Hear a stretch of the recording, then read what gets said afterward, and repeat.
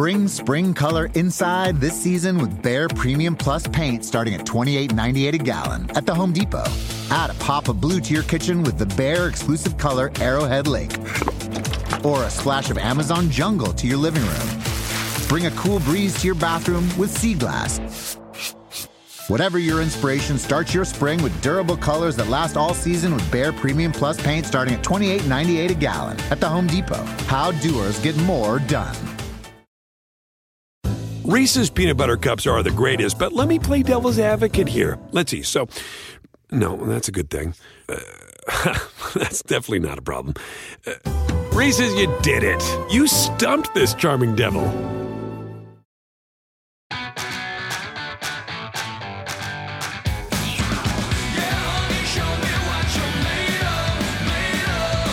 Ricky takes over the lead. Oh, lands on the back of Carmichael. Undefeated on the new bike, Ryan Villapoto wins Unadilla. Hello, everyone. Welcome to another episode of Title 24 presented by NBC Sports. Coming at you. I'm Ricky Carmichael alongside my co-host, Ryan Villapoto. Got a great show for you today. Really excited. We got a special guest, and you know what, RV? I think we're going to bring him right off the bat, and let's just get to it. And there he is. Jase Macalpine, the host of Gypsy Tales. And man, Jase, first and foremost, dude, welcome to the U.S. Glad that you're back. It's been some time. I want to congratulate you just on how far you've come with Gypsy Tales and the story. Love your work. And dude, welcome. How's it going? No, man, first of all, I really appreciate it.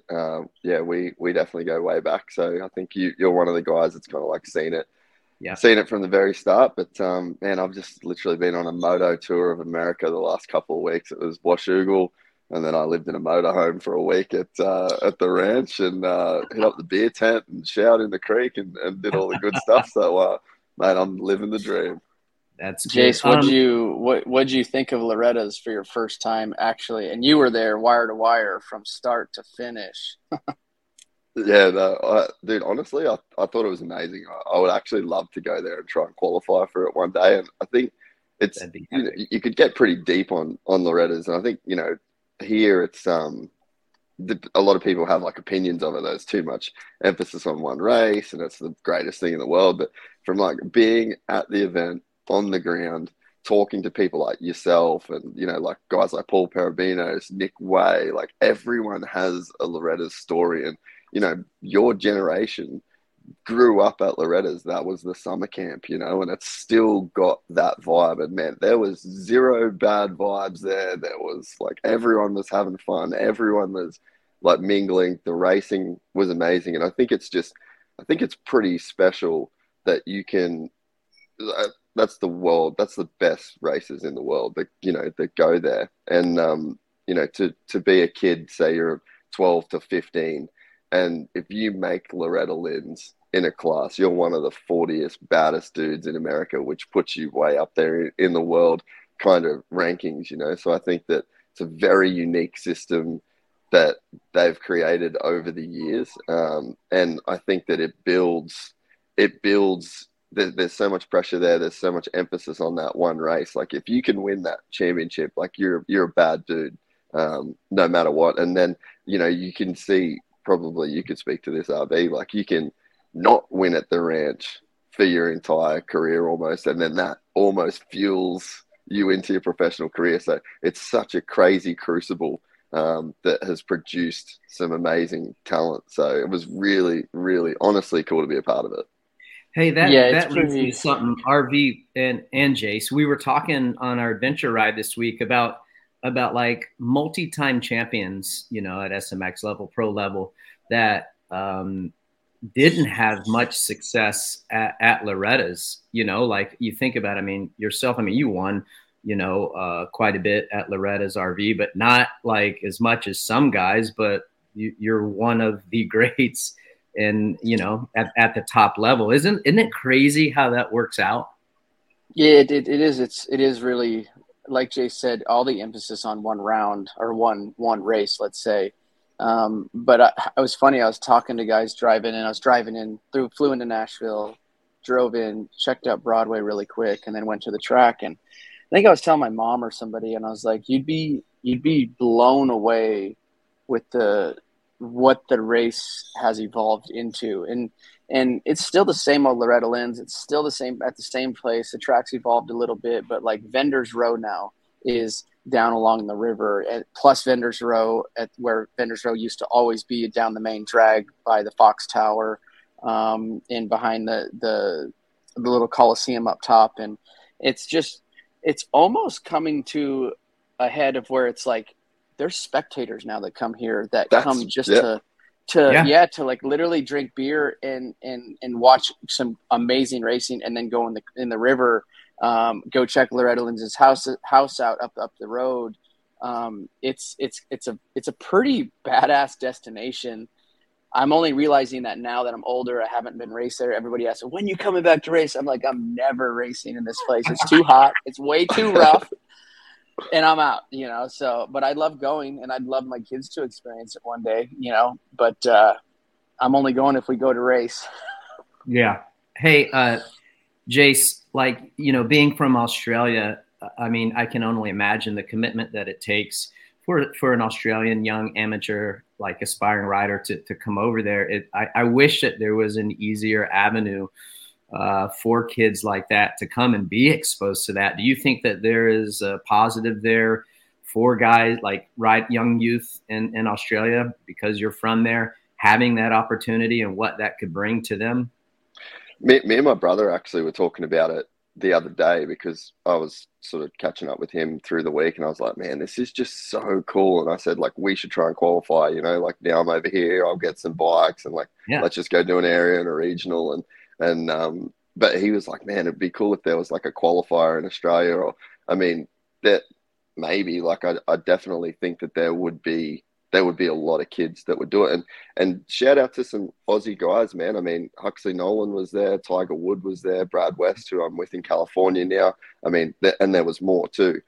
So there is Aussie families that commit. They know that this is the route to the professional ranks, and it was pretty cool to see some Aussie kids there. But I think to your point too, RV, like, man, I went for a hang, and I thought to myself, and I had a lot of people hitting me up on Instagram being like, can anyone just go and watch? Like, could I go next year? And I think for the, however long Loretta's has been going, like, I actually think that event can still grow and become even, more of a spectacle. And there's guys that, like, I would take an RV again to drink beers and dude, it's like a grown-up spring break, right? It's almost like you wonder, with motocross. I would want my kids to qualify just so I could go there and party down and have a good time with people. I said this to somebody the other day. I said, it's almost like a redneck yacht club, where you post up in a big field with 5,000 people, and all you do is ride side by sides and drive swamp buggies. It's kind of like that. It's very grassroots. But obviously there's a reason why people are there, and that's chasing that Loretta's championship. I mean, like Ricky, my year that I won a championship was my last time at the ranch. And then I went to Binghamton. Everyone tuned in, listened to us three today. Think about how gnarly that is and not to take anything away from Loretta's. I mean, I think it's super important. I think if you go there and you showcase your talent, it certainly is going to give you opportunities to propel your future 100%. But like, again, RV, one of the best guys to do it, multi-time champion at the elite level, Supercross, Motocross, you name it. And dude, you won on your last trip. And that's where I wanted to ask both of you guys this. I want your honest opinion. We were talking about this also on our ride this week. If you're a team manager and you've been around great teams, RV, Jase, you as well, back when you were in the States. So if you're looking at a prospect and they go out and they crush it at Loretta's, but then at the time, which I'm a massive fan of the Supercross Futures, I think it really it gives those guys an opportunity to get out there in the real world and see what they can do. And it's helpful to teams, manufacturers and team managers. What do you think is more important? You're basing it on who you're going to hire. A guy that goes out and crushes Loretta's, or a rider that goes out and does really, really well in the futures? Which one you guys going with? Jase, you want to go first, or? Man, Travis Pastrana has a saying, winners win. And, I think that the good thing about Loretta, so here's what Loretta's doesn't transfer over. The track's super weird. There's never 3 motos over a week. Like there's so many factors that are in the Loretta Lynn's championship that you won't face as a pro. So do you need to win Loretta's to be a successful pro? No, Ryan, you've proved that, over your career. But I think that you can see, so like Tiger Woods, for example, you could just see he was one of the dudes. Vincent Way, same deal. Dax Bennick. Like there was some guys where they hit a level and you see that like they're the dude at the ranch, and then so I think just like seeing a guy with all that pressure, all the eyes, all the focus, and the crazy thing about Loretta's too, which I don't think unless you're there. So like I left on Sunday, like I got there Sunday, left on Sunday. I went out into civilization. I was like, dude, I've been in a vortex. You can't even see, like the whole place is like surrounded by I was just in like this weird vortex for like a week. So I think for a kid to be able to handle that type of pressure at a young age, I think that speaks volumes of like their character and like who that person is. But again, you can just as easily say like, hey, this is a very weird race that doesn't translate directly to nationals. So I guess that would be my roundabout answer. I agree with that. I agree with that. It's a very unique track. Personally, if we could solve the world's problems right here, let's do it. But I kind of see that, like to your point of all this expectation, all this years worth of work comes down to 1 week. And a lot of times you'll have a moto on Monday, and then it's one moto on Tuesday, and one on, and they're all spread out. So there's so many different factors, and then there's the rain involved, and they got dumped on the last 3 days. It was gnarly. It was just crazy. So I do think that to answer the first question is I actually, if I'm picking a rider, I'm looking for not somebody that, and I'm going to look at everything. I'm going to look at what they drove there, what kind of bus they have, how much is invested into their program. That's such a good how point. does the kid, how does the kid rebound from something? What's his attitude? And number one, he's got to be fast and, be up front. Now, does he have to win? I don't think he has to win. I think he's got to show, a bad start coming, a 10th place start coming up to 3rd. Okay, now that kid's got some heart. Where was his lap times when he was running through the pack to come up? Those are all things I would look at. And as for Loretta's itself, I would love to see it be like almost a triple crown. And meaning one, it goes to always have Loretta's, but then I would throw in 2 outdoor nationals that are easy to get to, that everybody can get to, and have 2 other conditions of racing motorcycle track. Because let's face it, I road practice on Monday, and I'm not joking. I came off and I was like, holy cow, this track is insanely so rough. Glad you weren't racing, right? Yeah, exactly. And they're like, how's Brownie the track? said it was the roughest he's ever seen it. Yeah. It totally. And I was telling somebody why, and I was like, because they're like, why is it so rough? And I'm like, because you have a PW50 that can barely get around the track, and then you have plus 50 class so your braking bumps essentially we're used to them into the turn, down the straightaway on the gas, no bumps, all of a sudden braking bumps. There was braking bumps from the entry of the turn, out of the turn, down the straightaway, into the next turn. There wasn't a spot on the track that was smooth, and I'm not And joking. they build up the sides of it, so you can't go anywhere. Like, you're boxed in. Like, it's crazy, dude. Dude, I remember when I raced there, and I think it was 2012, and I'm not kidding you. I never did one fast lap in practice because we were out there with like the 50-plus class. And then I dreaded every single lap out there. There was nothing fun about it. I'm like, dude, I should have just came here with the family, camped out, not raced, and been drinking beer, cheering on my friends, watching, and just being there like a festival, like you guys were talking about it earlier.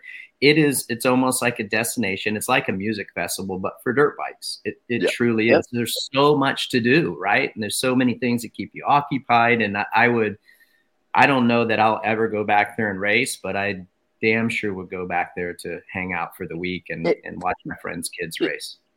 Yeah, it was, dude. It brought out everybody. You know, it brought a bunch of people out of the woodwork. Yeah, I haven't seen Kevin Windham in a long time, so I got to hang with Kevin. Obviously, he was hanging with Bradshaw. You know, me and Bradshaw worked with the Yamaha crew, but like there was a bunch of dudes. You know, like it's really guys that you like. I haven't heard about him in 10 years or whatever this or 5 years or this or that or. I mean, I know J Law came out, bro. Yeah, dude, that's right. Did you guys get down? I was looking for him. It was sick, actually. Oh, dude, were you there when he was? Were you there? You'd left the day before, right?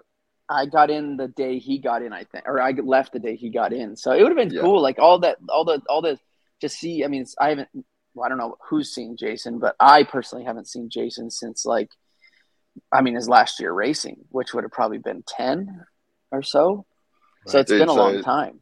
So we walked up and we were watching motos, and then I was like, oh, so this happened yesterday with Brownie. He's like, yeah, I watched the feed. So like he knew everything. He knew everyone, where everyone qualified. Like he's such a legitimate fan of the sport still, you know. Like he's a funny dude. He was like ribbing Malcolm. He's like, you've raced 4 outdoor races in your entire career. Like he was just ripping on everyone. It was pretty cool to see. That's awesome. It's cool. I like that. I mean, look, I think there's, you know, I think if some of these guys that maybe have stepped out and haven't come back in, haven't stepped back into the industry, and they've been gone for 5 to 10 years or whatever, like if they're say nervous or, you know, not sure how things are going to, how they're going to be received when they step back in. But dude, it's not like that. It's like guys, their eyes are this big around when you walk into the stadium or walk into the pits or walk, you know, down the starting straight at Loretta. You're like, dude, there's no way. Is that Jason? Dude, we haven't seen him. And so it's really cool to see that and then fire back all the conversations and like him dishing it out. And I'm sure he can, you know, take it as well as he can dish it out, you know? So I think that's what's really cool is just get back to the races and check it out. Cause there's no egos really involved anymore, especially for us for racing. You know, it's nice to see all those old dudes. It is. Oh, 100%. Yeah. I mean, I got. And then you can realize, okay, he's still. I don't like him. Oh, he's totally changed. I'm into him now. Yeah. Right. Yeah. No doubt. But it's cool though how it kind of makes full circle because, dude, when you're racing, you really feel like, man, that guy would be so fun to go have beers with, but or whatever and hang out. But it's our sport is so competitive, as you know, and that's what I really liked when I retired from racing to be able to go back and talk to guys like K-Dub and just have that relationship or build that type of relationship where there's no animosity, there's no competition. And because at the end of the day, we are all doing what we loved and we're racing against each other, but we're just normal humans, right? Well, and I think you guys don't, like, you can't, like, we can't relate on the same level. Like, I've been to Budds Creek, but I haven't gone 1-1 across the nations on a 250, you know? So it's like there's a different level of, like, relatability. And I think that if you guys walked around in your everyday life, never having talked to any of the boys that you went through this with, you're almost like dudes that have been to war and you've just come back and there's like nobody around you that knows what it was like when you're in those trenches, you know? So like it would be sad for you guys to not have those friendships and I know both of you guys, like, you're still very competitive. Like, you still like to, you know, to talk smack with the boys. And it's like, there's only a level that you can do that with. And you got to be like one of those dudes to be on that level. Right. You got to back up. It can get nasty around the campfire around 10:30, 11. We start dishing it out. Oh, yeah. Big time. Hey, Jay, so for the people, I mean, you got a massive following on Gypsy Tales, and you've done a fantastic job. We talked about it when we were introing you in on the show. But like, explain to us. So you were shooting videos, and we got a short story for you to tell you guys once we're done, letting Jase tell his story and how he got up and how he came up with Gypsy Tales and all that. So you were doing videos. You're living here in the States, and you went back to Oz. And so how did you come up with Gypsy Tales? And like, just give us the quick story. It was kind of just born out of necessity in a weird way. So like, as you know, I was filming, I think my first trip over here was Parla 2010, and then went to Motocross Nations, and I was like filming the Aussie guys. It was like Matt Moss and Brett Metcalf on the team. I was filming in Australia, so I had a bunch of footage of those guys. So then I kind of added that to like the Red Bull broadcast of, the pool of footage. And then, man, I was just like, dude, I love it here. Like, I want to kind of be here and keep doing the filming thing. And then did that pretty much all the way up until 2018. And then I just got a weird dude at Customs that just was not stoked on me being there, and said I was doing a bunch of stuff that I don't think that I was doing. And I ended up just basically getting the doors locked on me. And I had to kind of like figure out this whole deal to get back. And I ended up getting sick at the same time. So I was like going back and forward, which I think that's what made it look weird on this guy's end.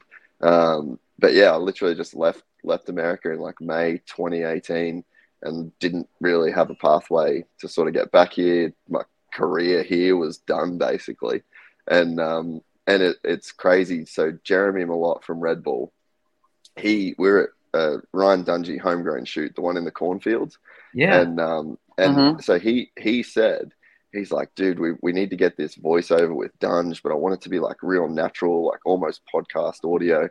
So he literally gave me his Red Bull card and said, go to Guitar Center, get some mics, and like, you do a podcast with him to like, we'll try and get this audio. And so we did like this 2.5 or 2 hour podcast with me, Dunge, and Adam LaRoche, the owner of the property. He was like a Major League Baseball guy. And it was unreal. It was like one of the coolest things I'd ever done in my life. And like, that's how the podcast essentially started. Wait, was this before you came across the dude in Customs, or was this directly right before? So it was kind of like right before.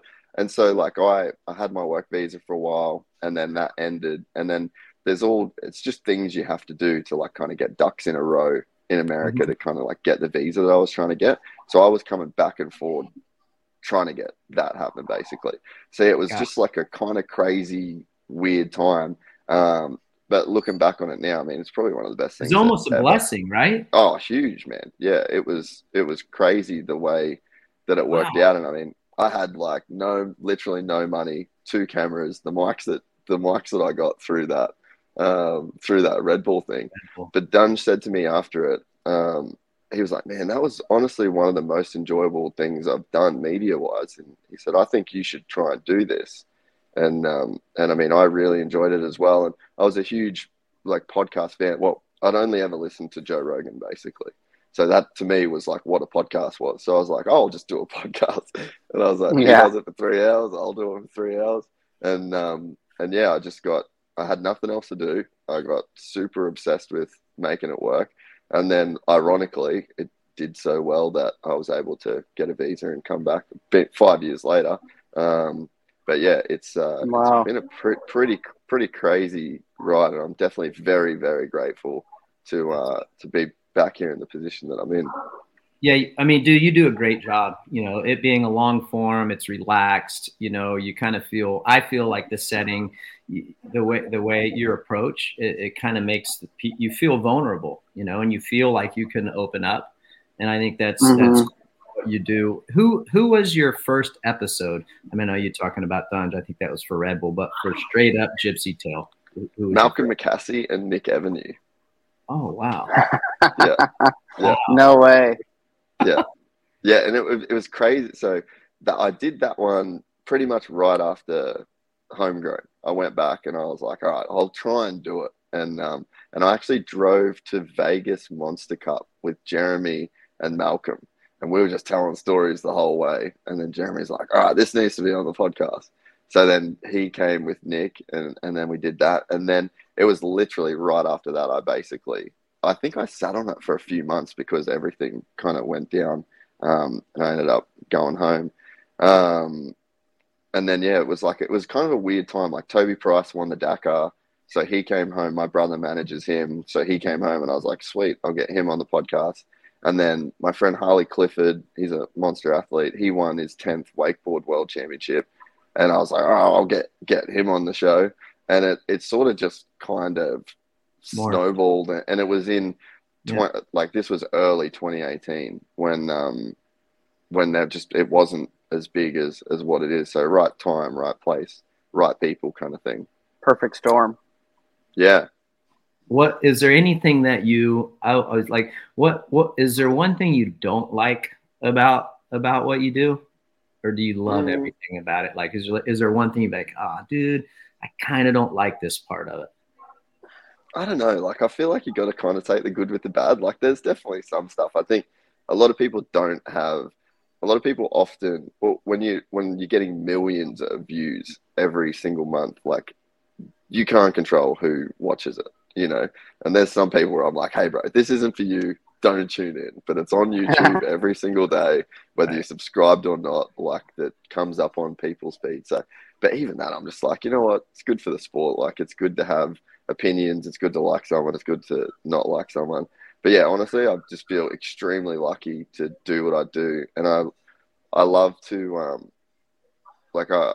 I like to try and be like a positive force in the sport as well, and add something a little bit different, give a bit of a different lane. And I think even like the YouTube stuff, like, I think people didn't really see the value in YouTube until the podcast started doing as good. And that, I think it's great that there's a lot more guys that are doing a lot more stuff on YouTube now.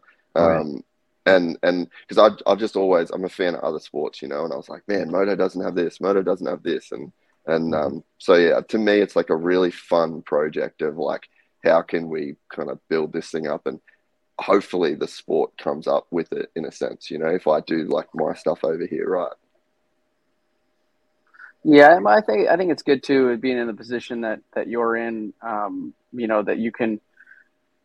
I mean, maybe I'm right, maybe I'm wrong, but I wouldn't think there's a ton of politics, being that you're on you know, you can kind of call the shots and direct your show the way you want to direct it, have the guests you want to have, and really drive the show the vision that you see it, where you see it going, which I think is something, you know, unique. Obviously, one thing about our sport is if you have that niche, you can make something, you know, happen, just like your story and how it started. It started out with a Red Bull gig, and then they're like, oh, well, let's do this. And, you know, it's just a perfect storm thing, but you can make it work.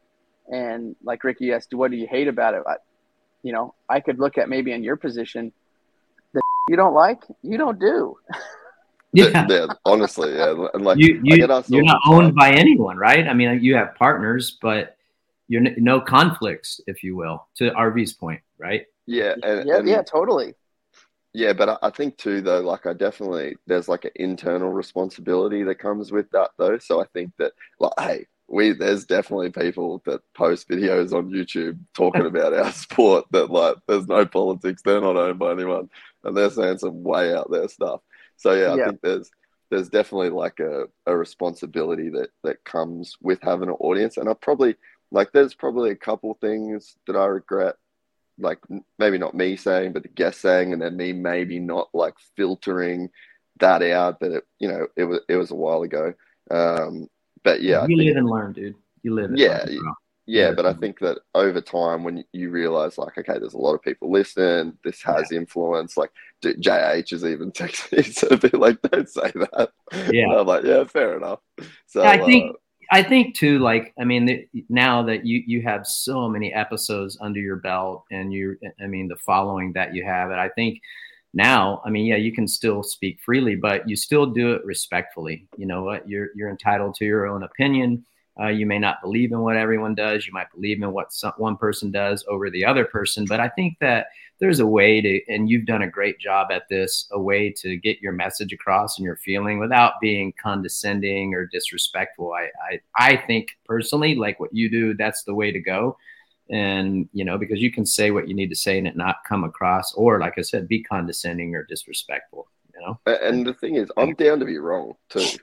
I'm definitely, and like I've texted you at times asking you what you think about stuff. Yeah. And it's like, and, I never want to come across like I know everything, or I always feel like I'm right. Like right now, my hobby horse that I'm riding is like, we should limit scoop tires to like only certain tracks, because I get feedback from riders that say, I wish we didn't have to use a scoop today, but the starts rip so deep. So like, that's my little hobby horse that I'm on right now. It's like, I'm down to be wrong, and like, I'm not going to chuck my toys out of the cot if no one listens to me. It's my opinion, something I've noticed, what I'm thinking about. I'm going to talk about it, and it gets other people talking as well, That's right. Last question before we let you go. We're super appreciative. This has been an epic show. So we did a Fox photo shoot right in Costa Rica. We want to tell the story. It's kind of sad. Like it shook me. I gotta tell you, dude. I was rattled. What we're gonna share with you guys, it messed me up for the rest of the day. So we're in Costa Rica. You know what? This is what I always say. I'm not good at telling stories, whether it was about me or whatever it might. So you tell everyone tuning in today what the story was, where we were, given the whole background. So this is where me and Ricky we really we trauma bonded. So yeah, we're in Costa Rica on a Fox shoot, and it was a slog. I think it was one of the last days, and so we'd shot this motocross thing. We were walking this like $70,000 drone through the jungle like this. It was an experience, this whole trip. And so Austin Faulkner was there on a super mini. You were there. And one of the last days we were doing like this kind of trail riding stuff, like trying to get these shots of them ride down by the river. And we were walking for hours. The boys were riding, and we were walking through this jungle for hours and hours. And we're like, when is this going to end? And that's like, there's a resort at the end of this road. And we're like, no, there's going. And we're going through, I don't want to interrupt. We're going through, we are going like up these mountains. They're rocky, and our bikes aren't great, right? Okay. And you got to go back to whatever year that was. And like GPS was 14. spotty, cell service was spotty. And I'm just like, dude, there's no way we're getting any good footage. There was like no GoPro footage, and you guys were following us right on the trail. Everything was so narrow. So like to get a shot was almost impossible. That was the dog days. Yeah, I mean, you go back to drones back then. You remember the drones back then? The propellers were like that long, dude. They were so long. But go ahead. Go ahead. The anxiety that you would feel when that thing was in the air was out of control, because it was literally $70,000. And so we've all stopped at this point. We're like, all right, everybody, we're on the walkie-talkies. Let's gather together. Like, let's meet up at this point. So we're just standing there chilling, and then we just hear this. We're all like, what is that? And so there's this cow that's just laying with like this stiff neck just frozen, and we're just like, oh no, this thing's cooked. So we sort of like went over and we're like rubbing it and trying to like see what the deal is with it. And RC's like, I'm telling you, bud, that thing's done. Like, it's on its way done. Dude, and so we were in this spot awkwardly standing for maybe like half an hour, like, and waiting for everyone to kind of like come back together.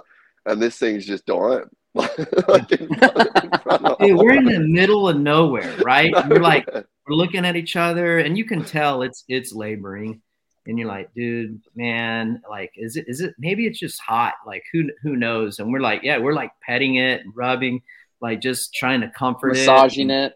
Oh, like it wasn't gonna matter anyways. But I'm telling you, Jase, that messed me up, bro. It was heavy, and it just let out this one big final croak, and that was it.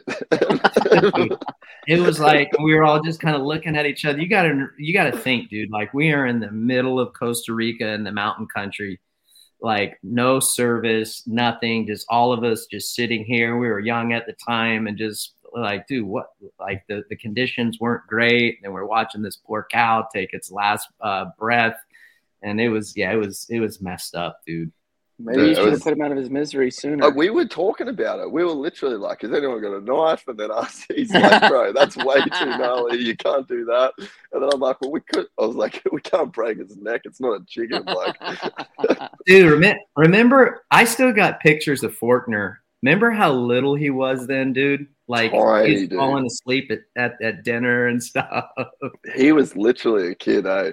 Oh, yeah, that was one of the most random things in my entire life. And I remember being like, probably would have been like 20 something at the time, and just being like, this is easily the most random day of my life.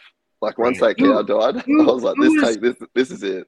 Who was on that trip with us? You, me, Faulkner, Wes Williams, Fox, Wes Williams, Chris Creamer.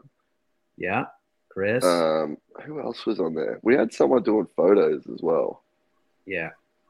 Everyone had their own kind of their own like not plan, but their own duty of what they needed to do, just trying to be super organized. But that was back when like it was. That was back when Fox was like on a big like. They were in all sports. Remember, they were in surf and all that fun stuff. So, then we went to Ernesto's party. Remember, it was his mom's 50th birthday. His mom's 50th birthday, and we were singing Bohemian Rhapsody karaoke.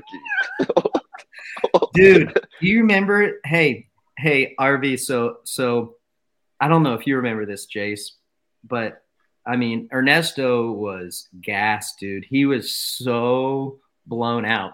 And he's running into me in his wheelchair, right? And like slapping me and hitting me like, in the parts where he didn't need to be hitting me. I'm like, dude, stop, dude. And he kept on. And I had to like, listen, dude, if you do it one more time, I'm going to get you out of your wheelchair, bro. I'm telling you right now. And he just kept going. Dude, he was so faded, but it was fun. I think he's the only dude that spoke English at that party. For sure. And his granddad kept giving me, what did he call it, contrabano or something like that? And it was like their moonshine. I was wasted. And then we drove home. You remember when we drove back? We had like the bus that we were driving around in, and Costa Rica had just won a soccer game. Do you remember? And we were driving. No, I don't remember.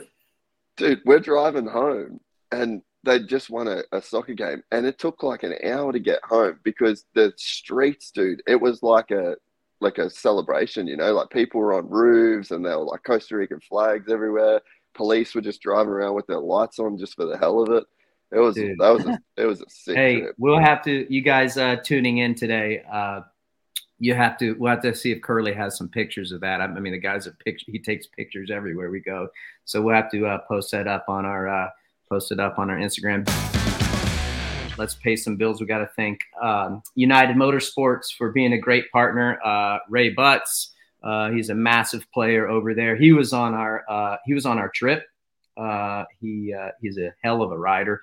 But anyhow, United Motorsports, they are a fantastic company. 6 dealers across Kentucky and Ohio. Check them out online, unitedmotorsports.com. Then, of course, we've got Quad Lock Case. We're going to have a Quad Lock Case question of the week coming up for you. Go to quadlockcase.com. Then, of course, Boxo USA. Hopefully, you guys that were at Loretta's got to see their setup. They gave toolboxes out to all the champions. So hopefully you guys enjoyed that. Love what Boxo's doing. You can check them out at boxousa.com. And remember, promo code is Title24 for 10% off everything site-wide. Check them out. And you can get 10% off. I know everyone likes to save a little bit of cheddar. Across America, BP supports more than 275,000 jobs to keep energy flowing. Jobs like building grid-scale solar energy in Ohio and producing gas with fewer operational emissions in Texas. It's and, not or. See what doing both means for energy nationwide at bp.com/investing in America. Bring spring color inside this season with Behr Premium Plus paint starting at $28.98 a gallon at the Home Depot. Add a pop of blue to your kitchen with the Behr exclusive color Arrowhead Lake. Or a splash of Amazon Jungle to your living room. Bring a cool breeze to your bathroom with Sea Glass. Whatever your inspiration, start your spring with durable colors that last all season with Behr Premium Plus paint starting at $28.98 a gallon at the Home Depot. How doers get more done. Reese's peanut butter cups are the greatest, but let me play devil's advocate here. Let's see. So, no, that's a good thing. That's definitely not a problem. Reese's, you did it. You stumped this charming devil. As we get into racing, we're going to bring Jase back in. And RV, we got some questions. This one comes from Tank Eater. He says, does Hunter still go 450 next year if Deegan wins the title? RV, you go first. Does Hunter go 450 if Deegan wins the title? Honestly, that's a tough one. I think that I'm different than some other guys. You think he stays back if he didn't win and Hayden won? I think if he doesn't win and Hayden wins, and I'm looking at it from a revenue standpoint and championship standpoint, you got Jett already up there. For Hunter to think, or for anybody to think that when Hunter jumps up in his rookie year, that he's going to now beat a 1 year into his 450 career Jett, I think that's a long shot, very, very long.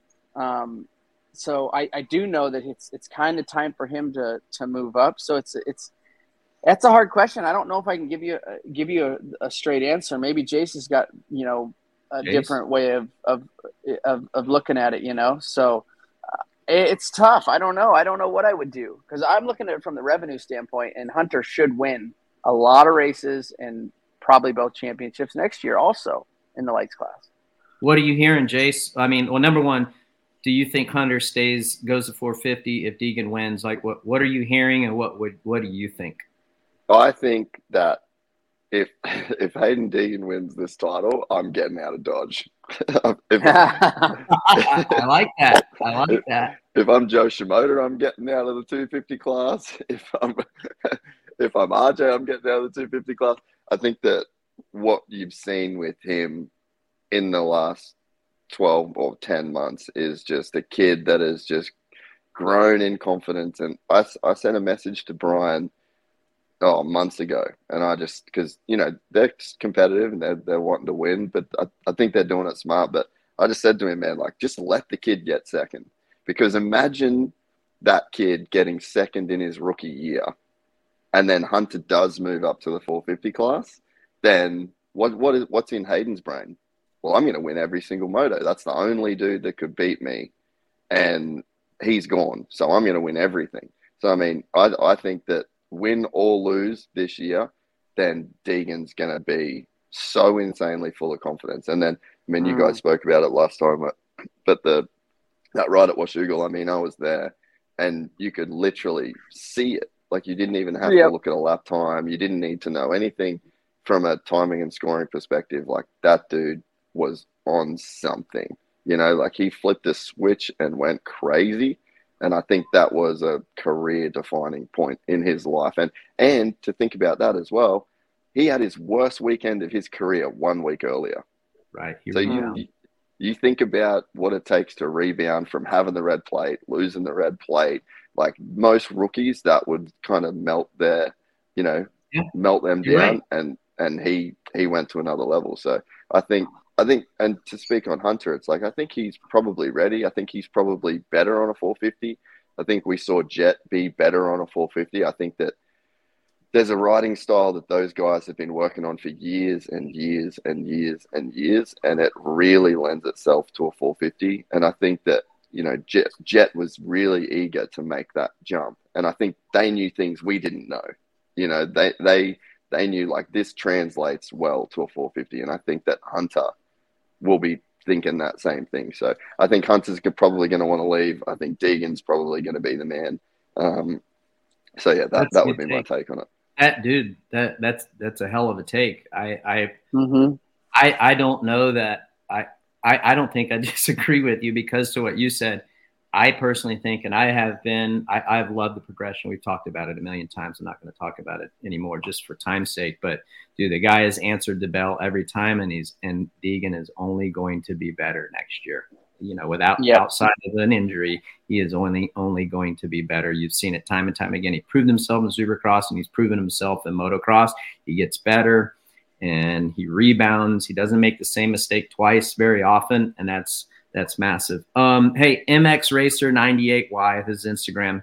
Will Roxon end the streak at Unadilla? So I heard that he's not racing Unadilla now. You two go. Jase, you go first this time. If he races, does he beat Jett? Well, Jett, if you look at a track Jett didn't do well at last year, it was Unadilla. Like, that was a bit of a bad weekend for him. But again, I think like there's just something to be said for what he can do on a 450. Like, let's be honest, 250s are slow. Like, in comparison, what you have to do, the way you have to ride it, where you have to be in the power. I mean, I'm a vet rider, and it's like I get on a 250 and I'm like, dude, you're an idiot. But it's like just where you got to ride the bike, you know. I'm like, I need to be slower and lower gears. And I think that, so in my head, I'm like, is Unadilla a bad track for Jett, or is Unadilla a track that on the 250 with the way that you got to ride it, it's just not the way that it just doesn't jive with him, you know. But yeah, I think at this point in the season, with the amount of motos that he's won, I think that if you were a person that was betting and you put money, you would be an idiot to bet against Jett. Yeah. What do you think? What do you think, RV? So if anyone lines up, I think to Jase's point about Unadilla, to ride a 250 there, some of these 250s, you know, or 250 riders, you really got to wring the neck of the motorcycle, and you can't bury it, but you got to be riding that ragged edge to really go fast. Where you know, watch Jett now that he's on the 450, he's very methodical. He doesn't have to be, you know, on the rev limiter or just wide open everywhere. He's very methodical on where he goes, his line selection, his roll speed. So I personally, maybe he didn't do good last year at Unadilla, but I consider Unadilla a track where Hunter and Jett can do very, very well because it's so wide. There's lots of lines to choose from. To be creative on that track is pretty easy to do because of how wide it is and just the way the track's laid out. It's one of my favorite tracks to race is Unadilla. So I think we see. Yeah. I don't think anybody beats him at Unadilla. I just think the way how he rides the motorcycle, the speed he can go, and then being on a track like that. And now on a 450, I think you're really going to be able to see him. I don't think it's going to be a race. I think he's just going to tiptoe out there looking like he's doing some ballerina out there, and he's going to wax everybody. Right. Hey, do you ever feel, guys, like we're trying to make or the industry is trying to make up scenarios or stories of what, like, making up stories of how Jett might get beat or this person might get beat rather than just looking at the cold, hard facts? Because sometimes I feel like that, dude. I'm to the point now. You got to in a sense. You know what I mean? I'm in a very lucky position right now. Like, so if it wasn't an Australian, I would be the dude that would be looking for for the reasons why, you know. But me, I'm just like waving my flag and I'm like, go Jett, go Hunter.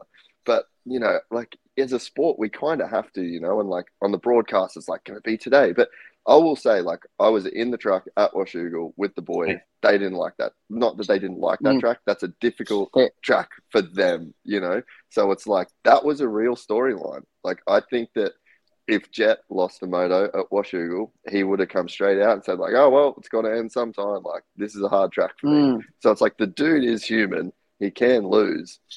Yeah. But it's like, as a sport, you know, and as analysts, like, you got to look for those what if scenarios, you know. But it's like but then I think at the same time, like, there has to be a balance of, hey, what we're watching is really, really special. And I think there's been some comments like, oh, Jett's not changing the game, and you know, he's not doing what other guys before him have done. And man, I completely disagree. Like, Loretta's this week, it was like the Jett Lawrence effect. And like, people were saying it over the PA. It's like, oh, he's riding this line like Jett Lawrence. Dudes were like the tunnel jump after the finish. Guys are like doubling down and everyone's doubling bumps. Like, I mean, the kid is changing the sport, and I think that from my perspective, there's got to be a balance between like, let's look for the storylines where like he can potentially get beat because we need to talk about those, but also let's enjoy absolute brilliance that this family they've been working towards this for years, and the commitment to technique and never letting your kid go out there and send it, and always working on drills, working in the quiet. Like they are really doing some cool stuff. And I think we need to have a balance between enjoying what we're seeing and also finding the holes in the game because they are there. Hey, for both. RV, Cody Simons 23 says, I'm looking forward to your answer on this. Is Jett's style more of an advantage in motocross, or will we see the same dominance in Supercross? I'm going to say there's no advantage on either side. I think his technique, the way he rides a motorcycle, is going to very much suit him in Supercross, if not maybe even more. I think the kid is – I think what I see when he rides, he's just very, very precise. He doesn't make a lot of mistakes. He learns from them right away. And I think it translates to outdoors too. Now, I know that tracks are different. They just – they get beat up, they get rough, and sometimes to ride outdoors fast, you don't look pretty. I mean, Ricky, you weren't pretty riding. I wasn't very pretty. Kevin was a very pretty rider. Hunter and Jett, they're pretty riders. Eli's not a pretty rider, I don't think. There's some guys that have to hang it out there to do that speed, and there's other guys that just do it like it's like poetry in motion almost, So I don't see a difference in Supercross and motocross. I think what we see of Jett right now, he's going to come into Supercross the same, if not better, and we'll have Eli back in the mix for Supercross. So that's going to be, you're going to have the new dog and the old dog coming in and finishing it off and fighting for that championship. So I'm looking forward to it. I think it's going to be an insane Supercross season, to be honest, with those two. It's going to be wild. Dude, and the playoffs. I'm excited for the playoffs. Yeah. We'd have Cooper on a different bike. Like, how insane is that you see a dude start a Supercross season on one bike and then essentially finish the Supercross season on another bike? And it's all above board. That's how it's going down, Yeah, you know what? To like kind of expand on that, and Coop being on a different bike for the playoffs, it got me thinking. I was thinking about this the other day. Of just like you take that Monster Energy Star Yamaha team, dude, they're going to have Eli and they're going to have Coop. Okay. Dude, I feel like that is a powerhouse team because Coop's going to want to be putting it to Eli. Eli is not going to want to settle and be the second man on the team. I think that Jett's going to be Jett, and assuming Hunter moves up and Joe takes his spot, I feel like Honda, HRC, and Yamaha, I feel that that's some serious powerhouse teams right there, dude. I mean, and just think about it's for me. It's the most exciting. Like, this is why I love my job, because it's like this is the most exciting time I think Supercross has ever had. Like to that point, in two teams, you've got four dudes that are as gnarly as it gets, and then they can win. All of them can win. All the other teams, and it's like we've never seen a perfect season in Supercross. So I guess to that, like maybe the question before, but it's like I don't think it'll be as easy for Jett in Supercross. Like we've never seen a perfect season. Like we've seen 3 in the outdoors, maybe 4, and it's like we've never had one in Supercross. And it's like there's just something about that sport, and I think it's why we all love it so much, and it's why people all over the world love it. Is that like you really don't know who is going to win, and it's like this year coming up, like even the playoffs, man, like that is going to be an insane ride. Hey, RV, it's going to be gnarly, yeah. Dude, RV, you talk about, that was great, Jase, like undefeated Supercross. What is it, 17 rounds? We have Emick to thank for that, by the way. We should give him his flowers. Like, I don't, in this day, and because there's so much parity, dude, I don't think anyone can go undefeated in 450 Supercross. I'm gonna go ahead. I'd agree. You think, RV? I don't think. No, so. I don't think with the amount of races that. Yeah, I mean, I don't know. In the time, I know it's 20 minutes. It's just one gate drop. I think there's a different.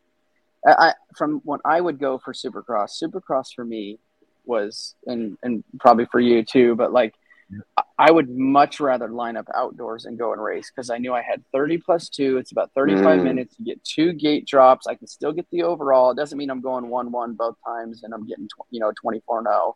But to the point of our conversation is it's a perfect season. But I feel like it is easier to win outdoors than it is to win Supercross for whatever reason. Yeah, I agree 120%. I'm just going to have to take your word for that, Ryan. Yeah. Yeah, I think there's so. There's just a whole different set of pressure, and you go down to the stadium floor, and I mean, I don't know. It's just, I know everybody shows up at outdoors ready and their reaction time on the gates really no different from Supercross to outdoors. But for whatever reason, you line up at Supercross, the weight of lining up down on the floor for a main event, going in and racing for wins or a championship I just feel is like it's almost double the pressure of going outdoors for whatever reason. Well, you think about like just think about it from like a square footage perspective. So like let's go Redbud.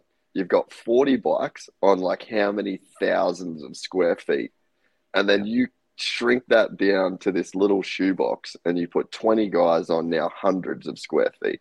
Like even from that perspective, it's like that's a minefield, dude. And you guys are getting up into lappers in no time, and it's like that's a problem that can never be solved. Like you're lapping really great riders, So I just think like just the variables, the amount of bikes in that super small area, it's like it's one of the gnarliest sports on the planet. Yeah, that was a good one. Thanks, Cody. Cody Simons, 23. That was good. That was a good question. It was.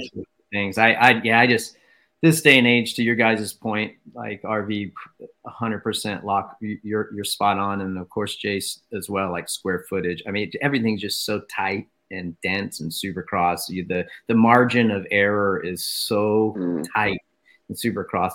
It's hard, and RV, to RV's point, you don't have time to, peel back the onion, and the 20 minutes is over before you know it. And these guys are so good. So, and then you start pushing it in Supercross, one little slip and the whoops, and it's game over, dude. You got tough blocks, right? Maybe it just comes down to like guys, like I always felt like outdoors, I could never not follow somebody. I always could find a line, but Supercross, you're subject to about 12 foot, it's 12 feet or 14 feet wide essentially. Right. So, and then you do get lines that get completely blown out. And so it's not even an option. I know outdoors has that, but sometimes we're dealing with 20 foot wide parts of tracks. Unadilla, for example, that we're going to this weekend, really big and wide, really, you have lots of opportunity for line selection. You never have to follow. And maybe that's why the pressure was a little bit harder. To Jase's point, the lappers. I mean, some of these tracks were into lappers within 8 minutes, and and now you got to deal with the minefield in front of you, plus keep the guys off your, breathing down your neck, trying to make that pass. Hey, Cody, thanks for that question. You get the quad lot question of the week. Jase, you know all about quad lot. They are your fellow Australians. They do a killer job, by the way. They do a good job. Yeah, they do. They are just like spot on, dude. Their marketing and just how they approach things, the athletes that they hire, they're marketing geniuses, and they make great products. So Cody Simons, slide into our DM, and we'll get you dialed in for some free quad lock stuff. So I guarantee you will love what they are producing. So thank you very much for being a fan of Title 24, listening and watching. We appreciate you. For the SMX rounds, Jase, are you going to all of them? Maybe the Charlotte and the last one. Maybe I'll go to all three. I'm actually on a bit of a press conference mission at this point. That's one of the areas of the game that I think our sport really needs to develop. And I think that it's got to be from the media side, maybe the rider side a little bit. I think the riders, when they're in there and they're getting asked good questions, I think they do an awesome job. I think we saw that at Washougal. That was really great press conference. But I think as a sport, we're leaving a lot on the table there. So I personally would like to go just to sort of like be a part of trying to help out in that way, you know. Jase, do you think it's a more of a professional look, the way our press conferences are? I mean, I always thought that, not every single press conference, by the way, but like Anaheim 1, when we have our big press conference, when Kenny showed up in his suit like 4 or 5 years ago, like I was like, yeah, I was at first, I'm like, man, kind of, I don't know, like, I don't know if I agree with that. But then on the other hand, I started looking at it, I'm like, every major sport does that. If we're trying to compete and be like basketball, football, baseball, anything, big leaguers like that, our major press conference, like looking back on it, I'm like, he was a trendsetter then. And I think that's what all of our manufacturers should make the riders do, or the riders should just want to do on their own instead of wearing and look, I know we got to wear our t-shirts. They're a little cheesy. They're plastered, but that's what it is. I get it. That it works for down and dirty press conferences or interviews and things like that. Trackside, got to have it. Don't change that. But for our press conference that leads everything off, that's the start of our entire season. I think they should dress up in suit and ties, man. Well, I think. I mean, I completely agree. Maybe not so much suit and ties. I think what I would say is, I think you should dress how you want to dress, like express yourself. I would like to see Aaron Plessinger come in a flannel with like a Red Bull and a KTM logo and a cowboy hat, you know, and then some sleeves cut off. And then I think Kenny should rock up in a suit, and I think Jett should rock up in like whatever $500 stupid shirt that he bought. I think Deegan should rock up. You know, I think Deegan should rock up wearing whatever. Sorry, they've got some alarm going off. Right.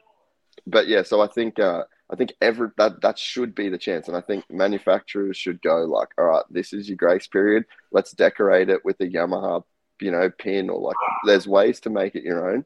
But I think, man, like for some of the sports that I follow and really enjoy, I mean, dude, I'll be watching a UFC, watch the main event, and then while I'm watching that, I've got my iPad going because the press conference is going. And I think that there's so much juice that comes out of that. But I think in our sport, it's multifaceted, but I think like maybe us as media need to get together and say like, hey, let's not just try and steal our one-on-one, what happened this weekend. Maybe there's a way where it's like, ask all your questions at the press conference.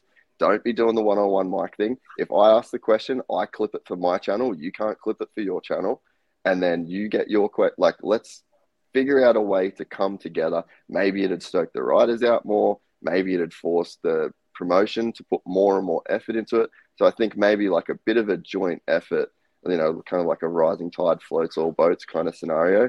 And I think that we could really create something super cool and give fans more of an inside look and create like the content that can live off from that. You guys playing it, you know, clips on your show, reacting to it. I think that, yeah, we're leaving a lot on the table. So I guess that I kind of took over the question there, but yeah, I think you're good. I would like to go to the playoffs just to be a part of that and do what I can to like thrive in that area.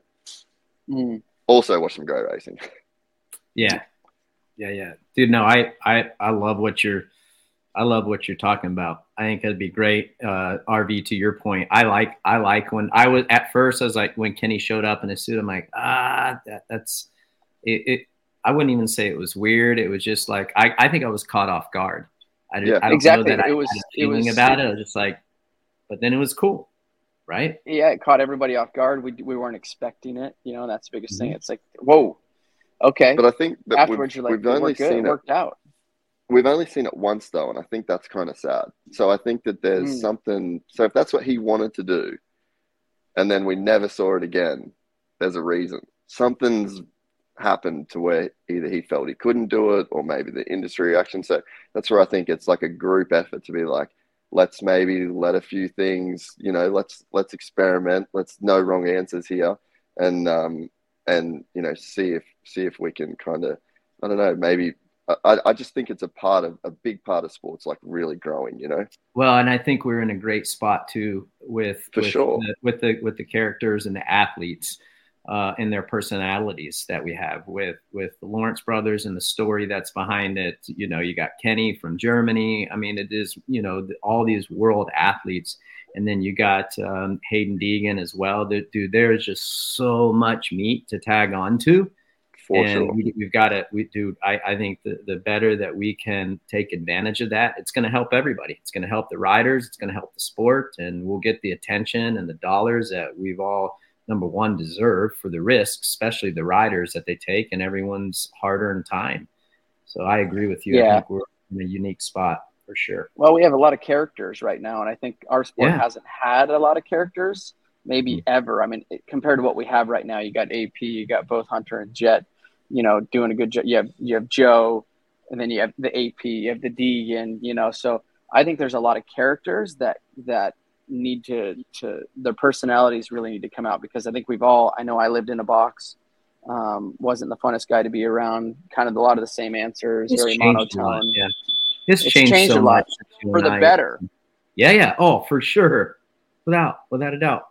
What was it, Ryan, that did stop you? Like, did you feel a weird pressure to be a certain way, or you were just like so in the grind that you just didn't even have the extra bandwidth? Because like I could see it going so many different ways. As for the retirement part? No, like as to, I guess, why you got cool when you retired and why you felt like you had to be at the box. I think I don't know. I think my mom and dad weren't super outgoing people, like, you know, not in a bad way, but we kind of did our own thing. And that's how I was a lot as coming up. And then also too, I think, I guess I didn't know, number one, I didn't know my call it power or how much I actually could persuade things. Even as much as to the race team side of it. I thought I had to kind of, you know, live in this box. I've only ever watched interviews on, you know, like watching Supercross and Motocross, and this is how you do it, right? I mean, that's why you were following the blueprint kind of thing. Yeah, following the blueprint so much, and without, you know, like I said, my dad or my mom wasn't like, oh, you need to do this, or you need to be more like this. My dad was always for, you need to give the interviews, and you need to be, you know, available for the media and things like that. Don't ever turn anybody down, you know, things like that. But as for trying to be my own person or my own character, just wasn't, I don't know. I didn't know how to do it, I guess would be the best thing. And then once I retired, like, I didn't have a lot of anybody to really answer to. And that's where, you know, I like to have fun. I like to go out and go to Loretta's and stay out late every now and then, or, you know, just go mingle and be with good people, good conversation, and wherever that leads us is where it leads us. And I can have, you know, I'll go till the sun comes up if we need to. If the group's going, let's go. Type thing, you know. And I think that's where I kind of have learned myself more being retired. Wish I could have done it while racing, because I think if I would have had this mentality while racing, I think my value, and I would have learned to have a lot more fun with it, and not look to got to go back to the farm on Monday and go train. I got to run on Sunday when I get home. Me and Eldon got to go running for 20 minutes, get back on the road bike in the morning. I never could unplug. And I think that's just what burned me out. Same. Yeah. I think too, Jase, I think too, like, and I think that it was probably the same for RB. I think we're so programmed to win. And when you're like that, the mental side of it, not even so much the physical side, just the mental side, dude, you're so burnt out and you're just so whipped mentally. At least that's how it was for me. That, dude, when the last race of the season was over, I felt a massive weight lifted off my shoulders, not even physically, just mentally. I'm like, just oh relief. my gosh. Right. And dude, it's just, things are different. The style of riding is different now than it was when RV and I were racing and having our great seasons. It's just these guys, you know, like they want to win too, but I just think it's different. Like, they're okay with a second or third, at least it seems like that. Or they're content with being on the box, where I feel like RV and I, championship wise, we were okay with being on the box, but damn, we wanted to win 120%. I just think there's just it's just, it's just a different time. I don't think that our way was the wrong way. It's just, I do wish that I could have lived in a time like what these guys are living in. I think it would have been fun. I think we should have embraced it a little bit more. But if we would have, I don't know, maybe we wouldn't have been as dominant. It's just, it's so hard. I can speculate. But I don't know. Yeah, and I think a lot of it's a generational thing or an era thing, right? Like me and Ricky came up not far apart, and our dads were very similar. Now we're seeing this whole next generation come up, and I was talking to somebody at Loretta Lynn's about it. Like, my dad wouldn't give me the silent treatment from Loretta's to back to Washington, which is like 35 hours. A long ride, long drive, long ass ride. Yeah, like it's a long drive. So, but we went there for like, and this is where I see myself being different with my kids, is we went there for a reason, which if I brought my kids, I'm going there for a reason too. And if I got to get on them or be really hard on them, or if they did something wrong or screwed up or made a stupid mistake, I think from what I kind of see this next generation or the kids we see at Loretta's now is you've got to have that hard line in the sand about getting on them, really telling them what they did wrong. I mean, I'm talking, even if it's yelling and it's screaming and it's 15 minutes of that. And then after that, you draw the line in the sand. Okay, now let's go have dinner as a family, or let's go get in the creek. And but I'm done talking about it. We're done. Unless you do it again, but you got to be able to let it go. And I think that's where, like, when I came up was hard, because like my dad on Monday would be still bummed, right? And it's like, you're 10, 11, 12, 13, 14. It made me who I was today. It made me tough. It made me push harder. So I wouldn't. But it's heavy. Wanted it really.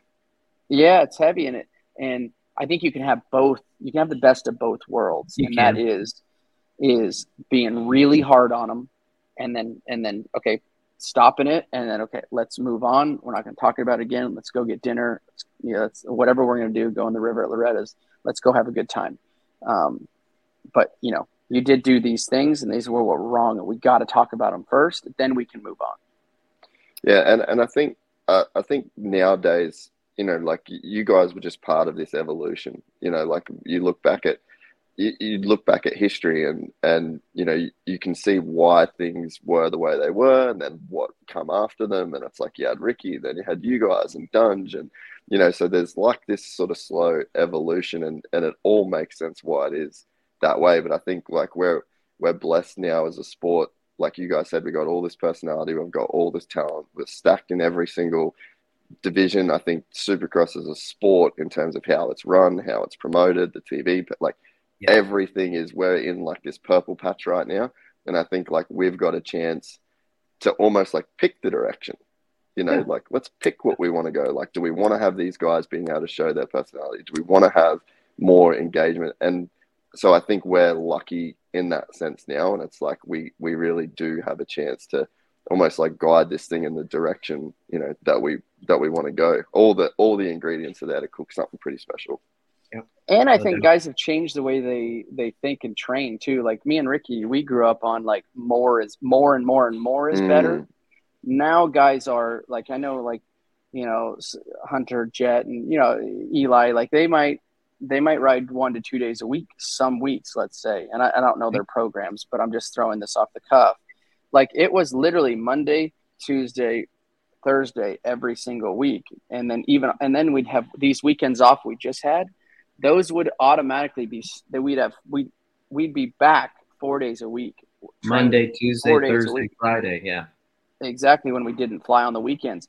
And now you see the difference. And I think this is kind of where I needed to be on the bike. I think Ricky needed to be on the bike, but these guys now, they're learning to be as good as we were with a little less riding.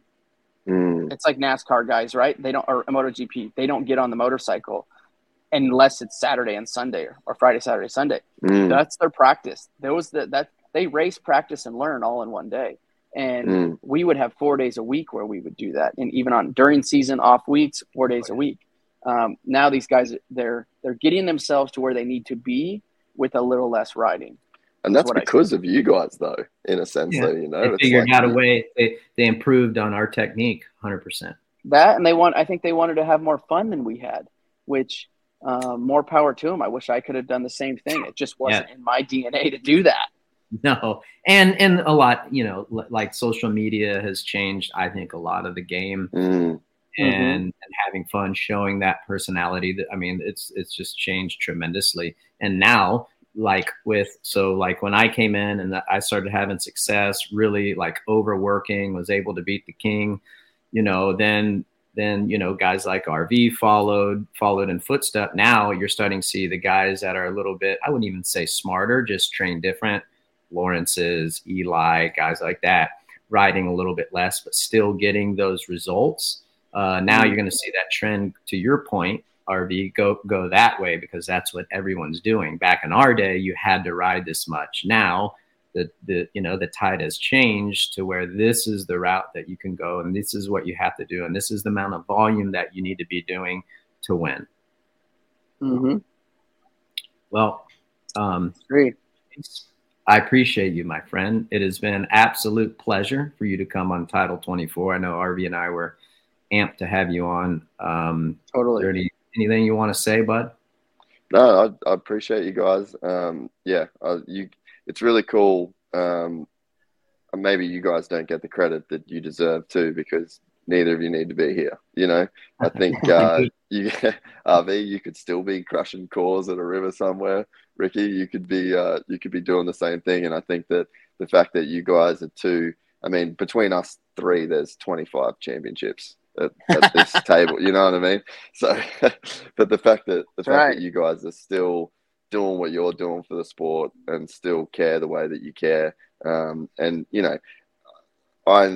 understand that there's only a certain level of like insight and perspective that I can offer. You guys are the real dons of this game, and I think to have guys like yourself and to have Stu back in the sport, with the commentary that he's adding, it's pretty epic, and I think you guys are really adding to the culture of what we've got going on. So just want to say thank you for having me on. I appreciate you guys, and we're very lucky as fans to have shows like this to tune into.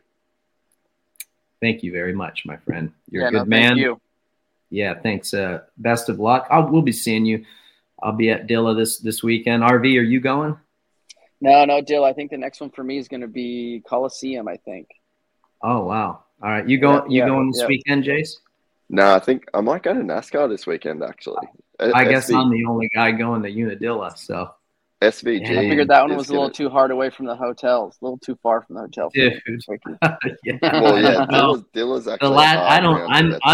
I'm still not convinced that the promoters are going to let me in the place after what I said last time I was there. So I that was when I was young and cocky and probably should have held back my words. So I've taken them back. They've done a good job since then. But yeah, I'll be there. Making the 90-mile drive to the hotel.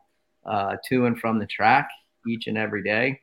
And that's it. But again, Jase, pumped for you. Congrats on all your success with Gypsy Tales. Everyone that tunes in to watch or listen to Title 24, make sure you go over there and listen to Jase's epic podcast. It's long form, but it's awesome, very intimate. And these guys, he's got some great guests on there. Some of the best, you name it. He's had them on there. So good job, and we'll see you down the road, my friend. Man, it was awesome. That was good to have Jase on. That was good. Yeah, no, he's I love seeing his stuff, clips on Instagram. It's cool to hear his story, how he, coming over, get thrown back out, still here, the love of the sport, trying to make a better pathway for media, for riders and all that. So like his insight. He's got some good stuff. Right. Hey, looking forward to motorsports on NBC this week. Always remember, it all starts with SMX Insiders, Wygant, and Jason Thomas on YouTube. Then Saturday, race day lives at 10 a.m. Eastern from Unadilla on Peacock. Moto 1s for that day will be at 1 p.m. on Peacock, but Moto 2s will be available both on Peacock and NBC at 3 p.m. Cannot wait for that. And then 2:30 p.m. is the NTT IndyCar Series at Indianapolis Road Course. That's I love the road course at Indy. Then 5 p.m. is Xfinity Series Road Course. That's on USA. Both of them are on USA. And then shifting gears to Sunday, I'll be home by then. I am going to watch the Cup Series at Indy Road Course. We're getting down to the wire before the playoffs start, so it's going to be go time. If you're a Chase Elliott fan, you're going to be bummed because he went out early at Michigan last week. So he is getting to crunch time. The dude is going to have to win. Unadilla, I want to share a quick story, RV. I can't remember if you were there or not, but 2005, I think you were. Were you there? I did the last 3 of outdoors, which was Binghamton, Steel City, and Glen Helen of 05. That was an interesting one for me. I'm sure a million people have seen it on YouTube, but me and Stu, my teammate in the NBC broadcast booth, we were going. I fell down early and played catch up, and then boom, we're coming down the long hill, and he lands on me. Anyhow, obviously he didn't mean to do that. So what happened? So Stu and I have talked about it. I'm coming down the inside of that hill, and RV, you know what happened. So when I'm coming down, I check up because I didn't want him to cross back underneath me, and he wasn't anticipating me to do that. He just, he's like, I didn't think you were going to slow down, so I was going to cut back across you. And I'm like, come on, dude, you honestly thought I wasn't going to slow down and protect the inside? He's like, I promise, dude. Obviously, I didn't want to land on you. And then he told me by the time he started to turn and accelerate, that's when he noticed. He's like, oh no, this dude is slowing down. And luckily I was able to get up and finish the race. I think I got second. I think K-Dub won that one. And nevertheless, hey, I'll take personal responsibility for it, RV, because I was in the lead early. I think I fell on the second lap and then had to play catch up. Had I not fallen, I wouldn't have been in that position. So that's right. When you make stupid mistakes. What is your what's a good one for Unadilla for you? I think it was maybe 2011. Yeah, 2011. Me and Dunge raced really, really, really hard that entire season. I don't think I had won a second moto up until Unadilla. We struggle with the motorcycle. Yeah, we struggle. I think I won a lot of first motos and couldn't get through a second moto. And we struggle with the motorcycle a lot. We were changing shocks in between motos and just couldn't find something that wouldn't beat me to death in the second motos.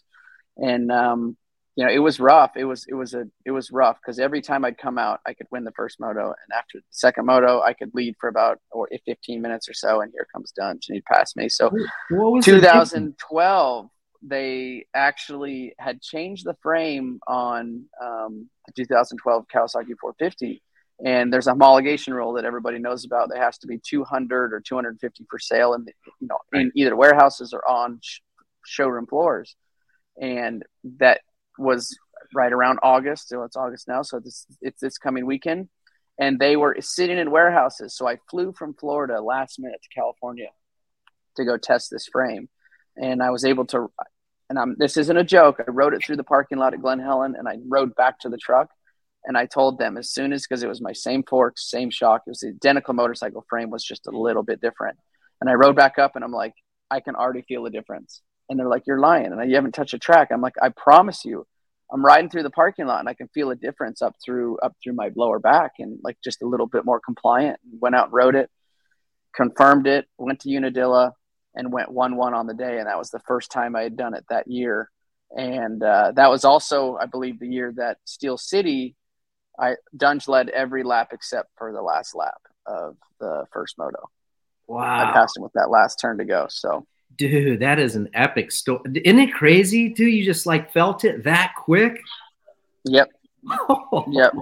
And I think it just comes down to, as you know, we rode so much. We knew the motorcycle like the back of your hand and what it was going to do and where it was good, where it was bad.